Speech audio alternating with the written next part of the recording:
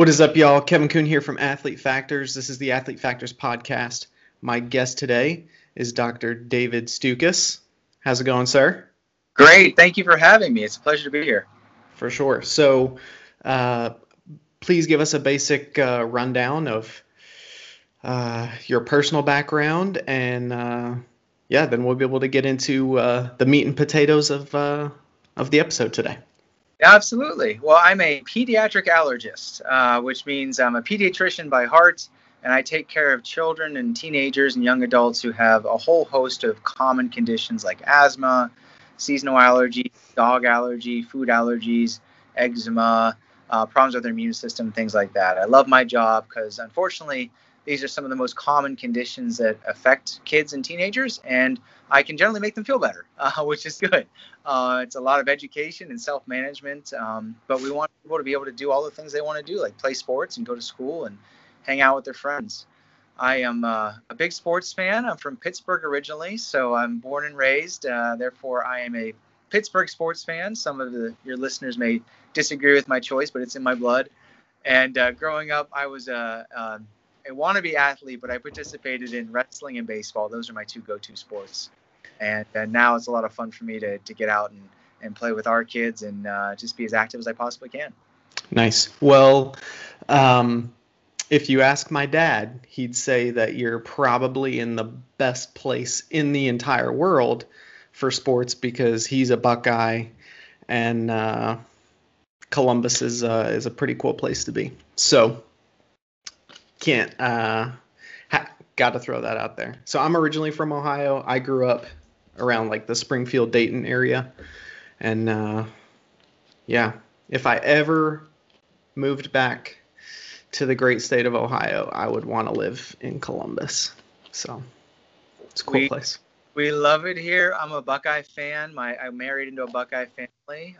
So yeah, go Bucks. But I'm also a Pitt Panther guy. So Buckeye Nation takes it for granted. You know, with Pitt, if we get 6 wins a season, that's a great year for us. So it's not about winning the national championship every year. That's awesome. So you mentioned you're an allergy specialist. So can you tell us a little bit more about what are the most common allergies that youth athletes experience, so that youth athletes are more aware, so that their parents are more aware, and so that coaches as well are more aware of what the, I guess, potential dangers are? Yeah. There's two main categories. One would be environmental or inhalant airborne allergies, and that's going to be both to indoor and outdoor things. So outdoor pollen, right now is the springtime, so tree pollen is elevated in a lot of the country. In the summertime is grass and weeds. In the fall it's ragweed. Then we have mold spores floating around. And with environmental allergies, it can really impact those who participate in outdoor athletics. When pollen counts get really high, it can make people very miserable. Itchy, watery eyes, sneezing, runny nose, stuffy nose, congestion, or if you have asthma, it can really make it hard for you to breathe. So, you know, it's hard enough playing soccer, you know, at a high level, let alone if you can't see out of your eyes, you can't breathe out of your nose, or if you can't, you know, get air into your lungs. So that can be a big issue. And then the second big category would be anybody who has food allergies. And a food allergy reaction can cause rapid onset and severe symptoms. It can progress from skin rash and hives to swelling, vomiting, difficulty breathing, or people even passing out. And the most common food allergens would be peanuts and tree nuts, seafood and shellfish, milk, eggs, wheat, and soy. So hopefully anybody who's, you know, by the time you're a teenager, hopefully you've been properly diagnosed and you know how to avoid what you're allergic to and have your epinephrine with you at all times just in case. But accidents do occur, so it's important that coaches be aware as well, especially if there's any food or snacks that are being consumed around the practice facility or during games. Gotcha.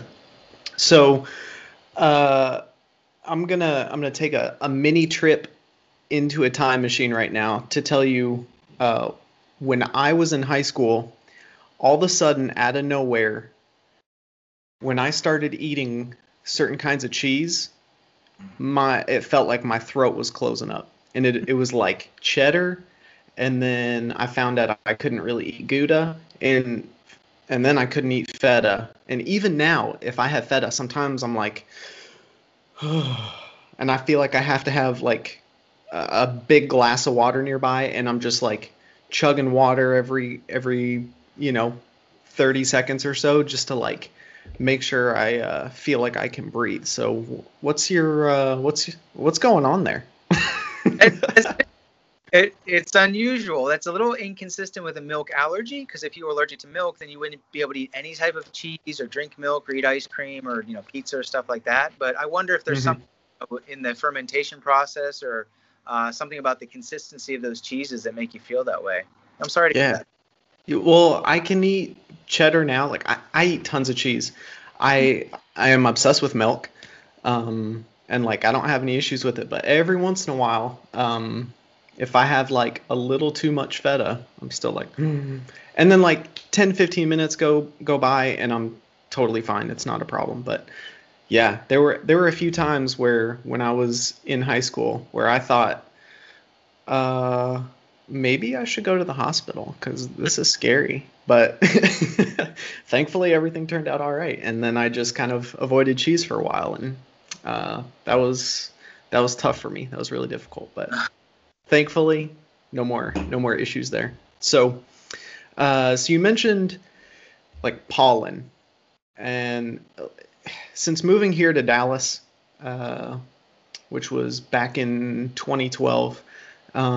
I didn't really have any issues with allergies, but everyone here was always complaining about these seasonal allergies, like ragweed, and once all the trees start pollinating, like it will cover the a layer on all the cars. Like you can see it, it's like this yellow dust. It's disgusting, and it wasn't a problem for me the first couple of years, and I think now more and more it's maybe becoming an issue. And so I heard, like, not just here in Texas, but I've heard people kind of all over just say, oh, you just need to eat some local honey, right? So what's the whole idea behind consuming local honey and seasonal allergies?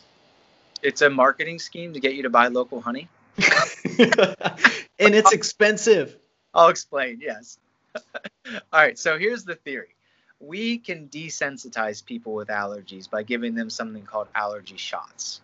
We take what you're allergic to, we dilute it down into very small concentrations, then we inject it back into the body on a regular build-up schedule, and then we give it to you every month for years and years, and your body then becomes tolerant. Mm-hmm. So the people selling honey have taken this sort of pseudoscientific slant on it, and they say, oh, well, honey has pollen in it. Therefore, if I eat honey, then I'll desensitize myself. Well, there's a few big issues with that. One, honeybees collect pollen from things like flowers and non-wind-borne plants. That's not what causes allergies. The pollen from flowers is actually too large to get inside our eyes, noses, and lungs to cause, breathing issues. People develop allergies to smaller pollen from trees and grass. It's not the same pollen that bees collect. Two, any pollen from trees and grasses and weeds that end up inside honey, it's going to be inconsistent. So you're not actually knowing how much you're getting on a regular basis. And then lastly, if you were allergic to pollen and then you ate a mouthful of it, it wouldn't make you feel better. It would make you have an allergic reaction inside your So a couple big issues. Honey's delicious. It's great. It can actually help some people when you have a sore throat. And we never want to give it to babies less than 12 months of age due to risk for botulism. But other than that, don't buy it for any mythical, magical properties. Buy it. Yeah, I love honey, and I have to admit I've been guilty of recommending local honey to some of my clients who are dealing with some allergies. So I will cut that out. I'm not going to do that anymore. I can't believe, like, that's so crazy. That blows my mind, but it makes total sense. Like, but I get that mansplained to me all the time as an allergist. That's usually like, Dave, nice to meet you. I'm an allergist. Oh yeah. My allergies were out of control, so I started eating raw, organic, local honey combination. Okay, thanks. Yeah, placebo is a powerful effect. Hey, listen, if any of us spent $10 on a little jar of something thinking it's going to make us feel better, believe me, we're going to feel better when we eat it. Yep, that's the truth. That's the truth. So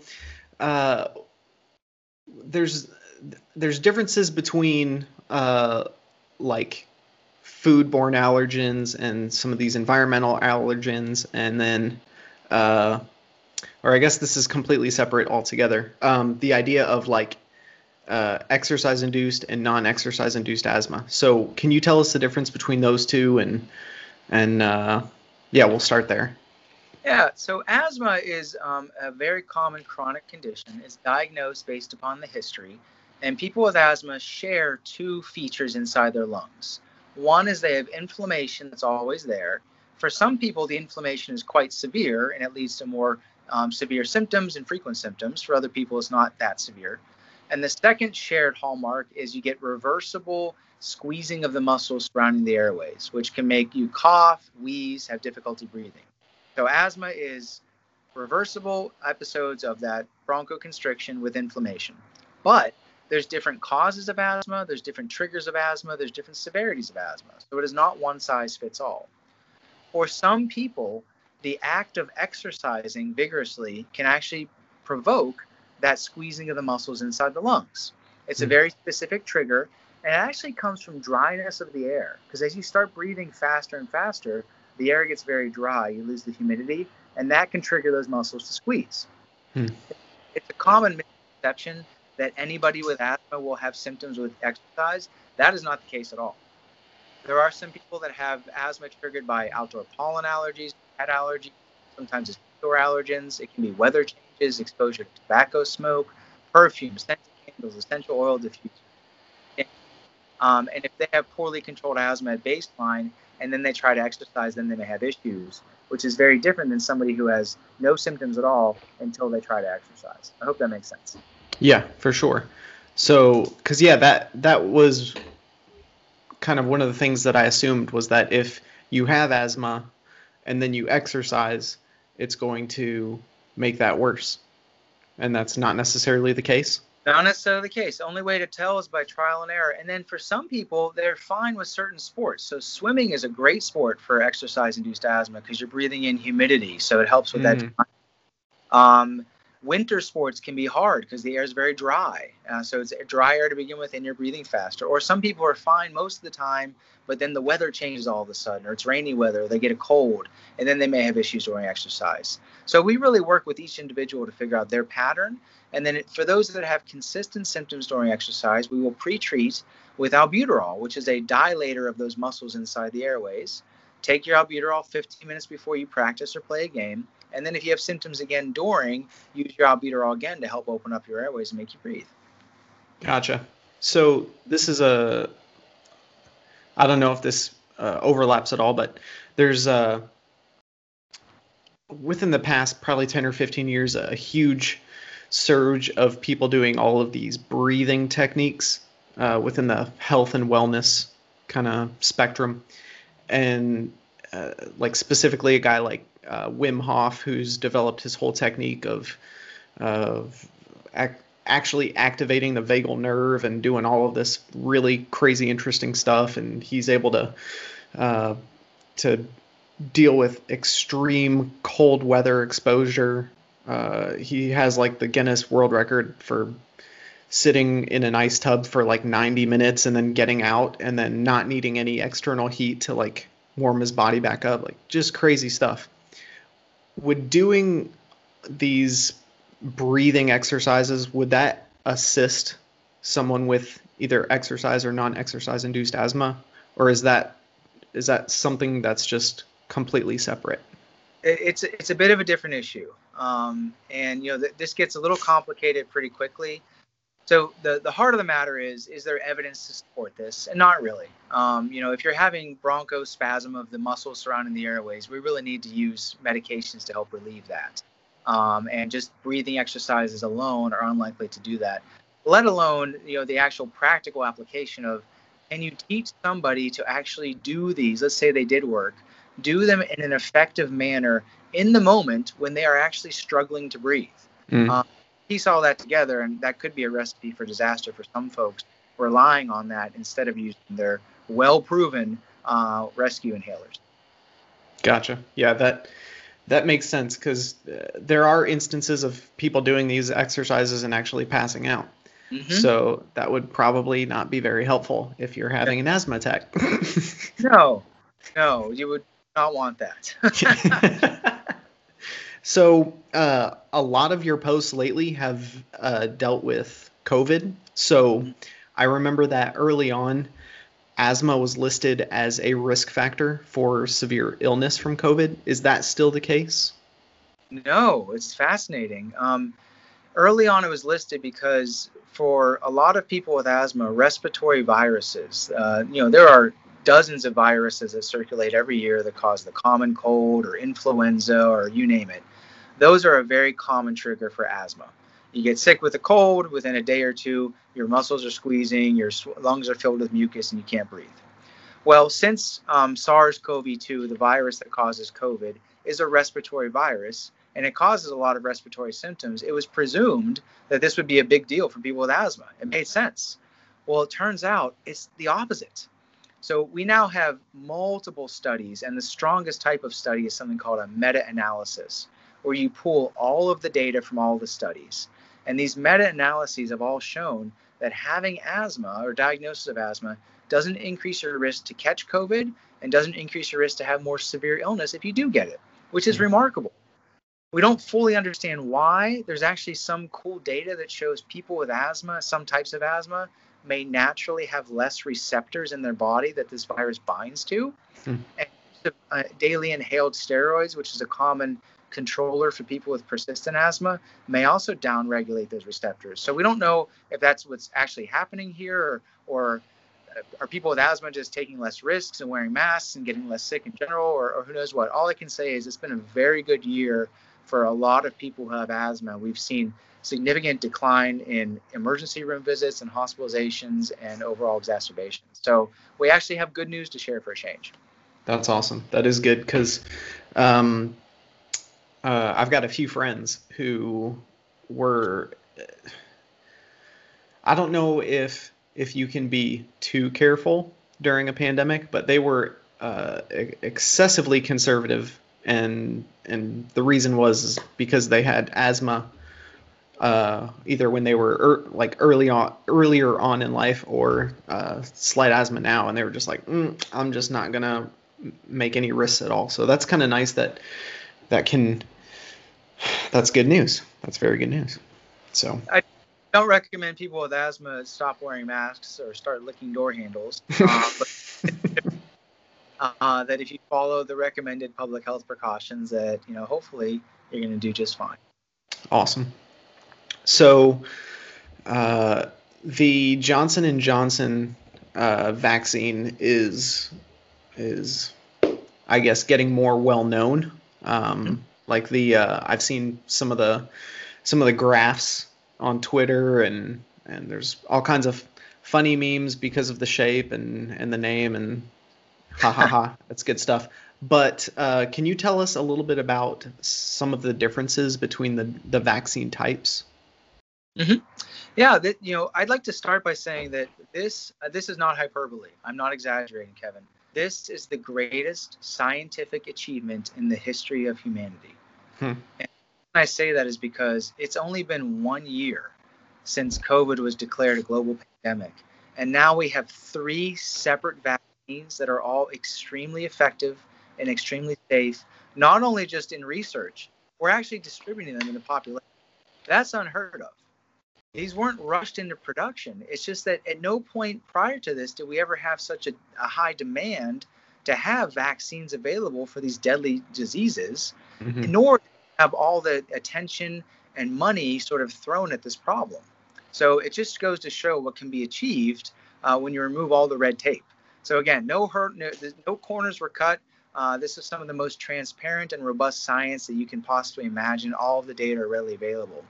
And that being said, we started off with 2 vaccines in December and January in the United States, Pfizer and Moderna.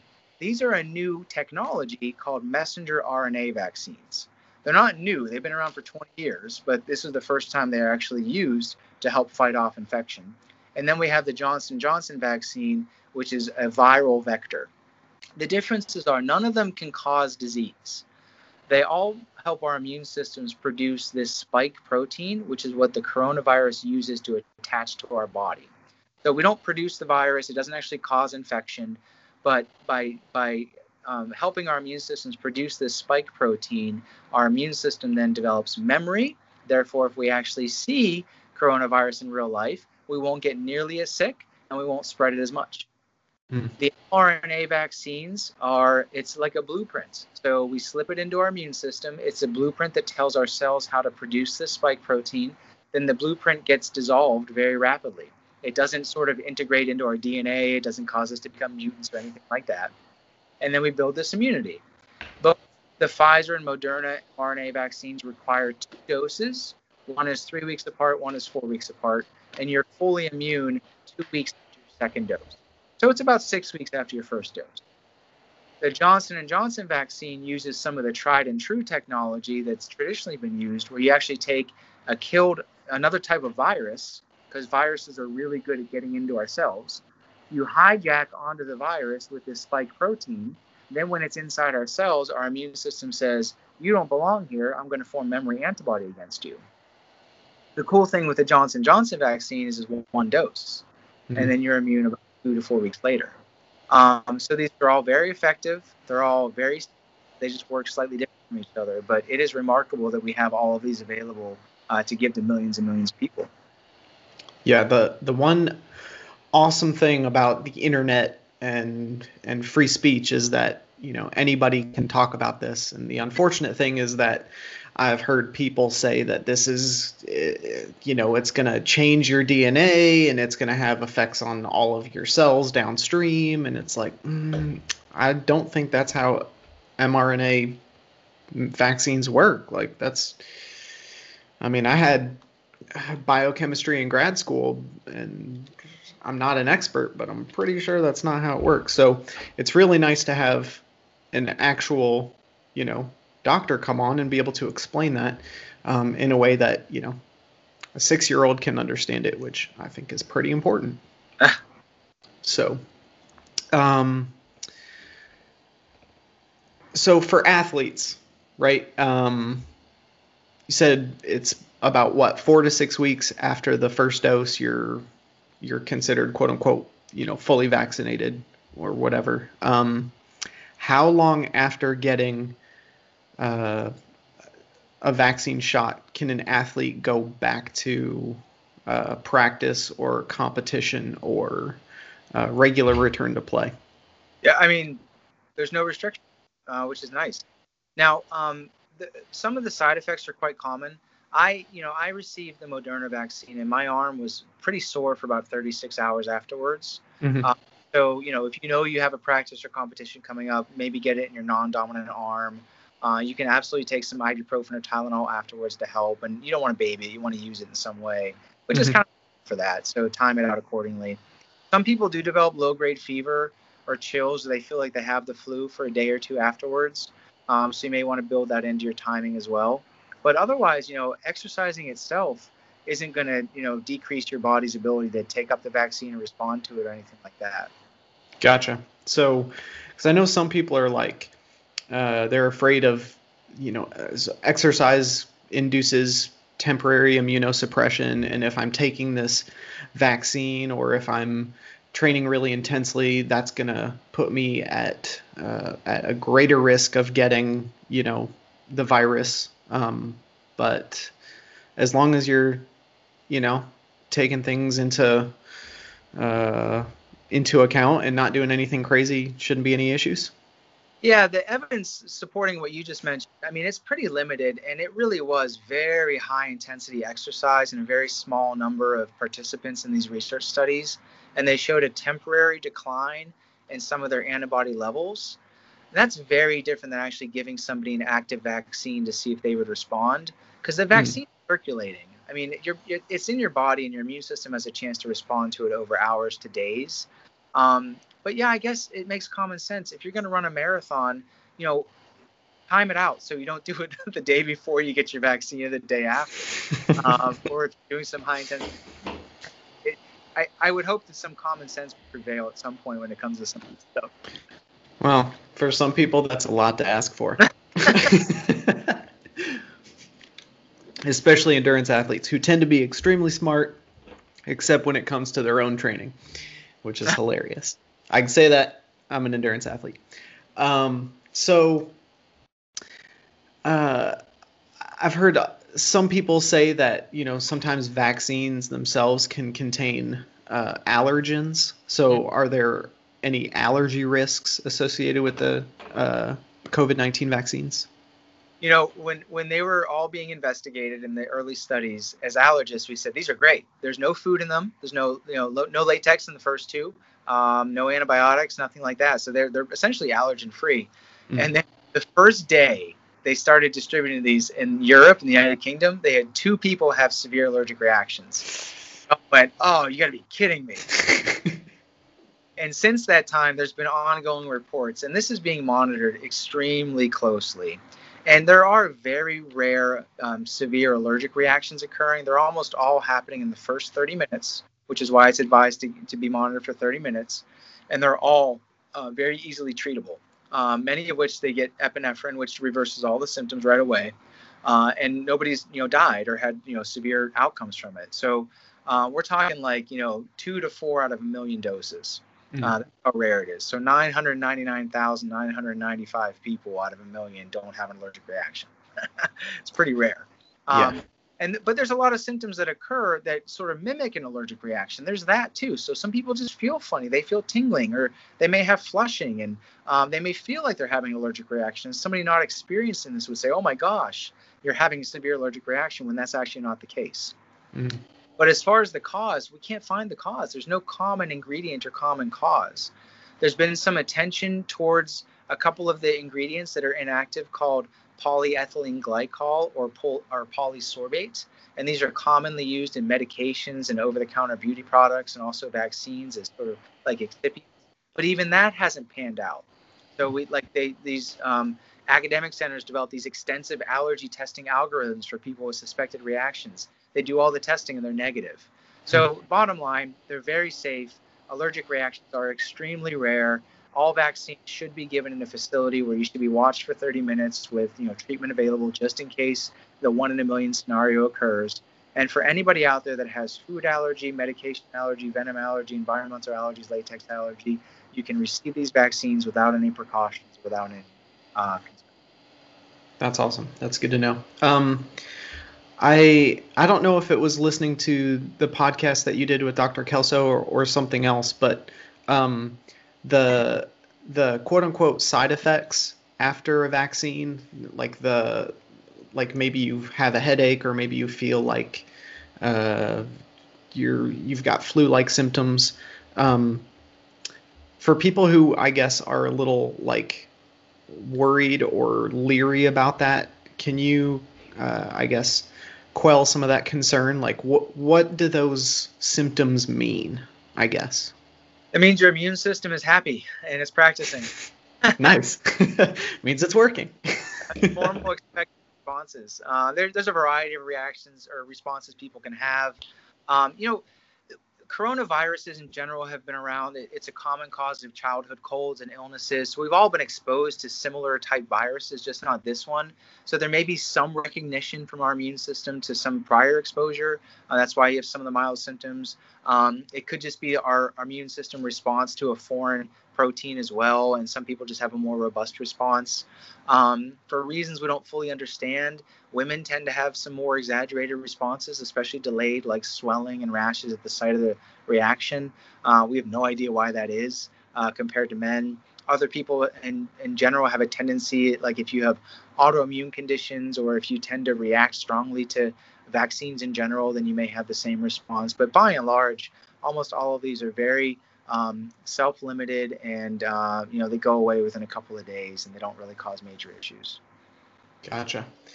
That's perfect. So let's shift kind of back away from COVID and back to kind of allergies and asthma and things like that. So here in Texas, a couple weeks ago, we went from like 40s and 50s most of the time to all of a sudden like in the teens.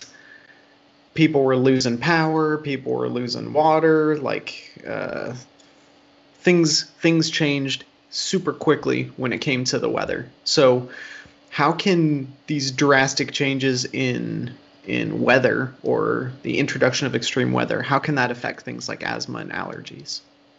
Yeah, that's actually can be a big trigger for a lot of people. Hot to cold, cold to hot, dry to wet, wet to dry. So the spring and the fall, especially, can be times of rapidly shifting weather patterns. It we used to think maybe it was like the barometric pressure, but that hasn't panned out. We don't fully know why. But for people with asthma, if they have that history, they should be on the lookout. And a lot of the families I work with, they get very good at reading weather reports Mm-hmm. and know if changes are coming, that they should be on the lookout or maybe spend more time indoors during that time. And then there's also a phenomenon for some people. If you have outdoor pollen allergies and there's a thunderstorm, the thunderstorm can produce these specific types of wind patterns. What it does is it actually shears the plants and the pollen, so it sort of slices them, and it makes them into these, like micro pollen that then become very, very good at getting inside the airway and the lungs and things like that. So if you have pollen allergies and asthma, the time right after a thunderstorm can actually produce very severe exacerbations. And there's reports from across the world in the 24 to 36 hours after a severe thunderstorm where emergency room visits go up and deaths can actually go up as well from that. That's Wow. a phenomenon that is That is fascinating because I would never have thought that thunderstorms would be affecting asthma. That's so crazy. that is great. That blows my mind. So, uh, I kind of in passing mentioned the podcast that you did with Dr. Kelso, and that answered a ton of questions for me with regards to information about the vaccines. So, can you tell us a little bit about the podcast and kind of direct us towards like how can people watching and listening, how can they find that? Sure. Well, thanks for listening and mentioning. So I'm the producer and host of the podcast series called Conversations with World, and this is sponsored by the American Academy of Allergy, Asthma, and Immunology. I'm actually their social media editor for this professional organization, which is the largest professional organization for allergists and immunologists in the world. So we started the podcast a couple of years ago. I think we have about 44 episodes now. We get about 2,000 downloads per episode, so it's a pretty niche area. But a lot of the topics cover some of the more common conditions that people face and questions they have. And it's an honor for me to have some of the experts in our field on, where I get to ask them basic questions and let them show us all, how much knowledge they have, and we all learn by listening to them. So if anybody wants to check it out, you can just search aaai.org podcasts, and it's easy on the website to find. You can also subscribe to it on Apple and Google and Spotify. Awesome. Well, I am a subscriber.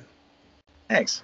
For sure. So, the way that I came across your work was on Instagram originally. So, can you tell us about like when you started posting about all of this allergy and asthma related stuff, and as well as you're like my go-to for COVID stuff right now too, because it's just super interesting.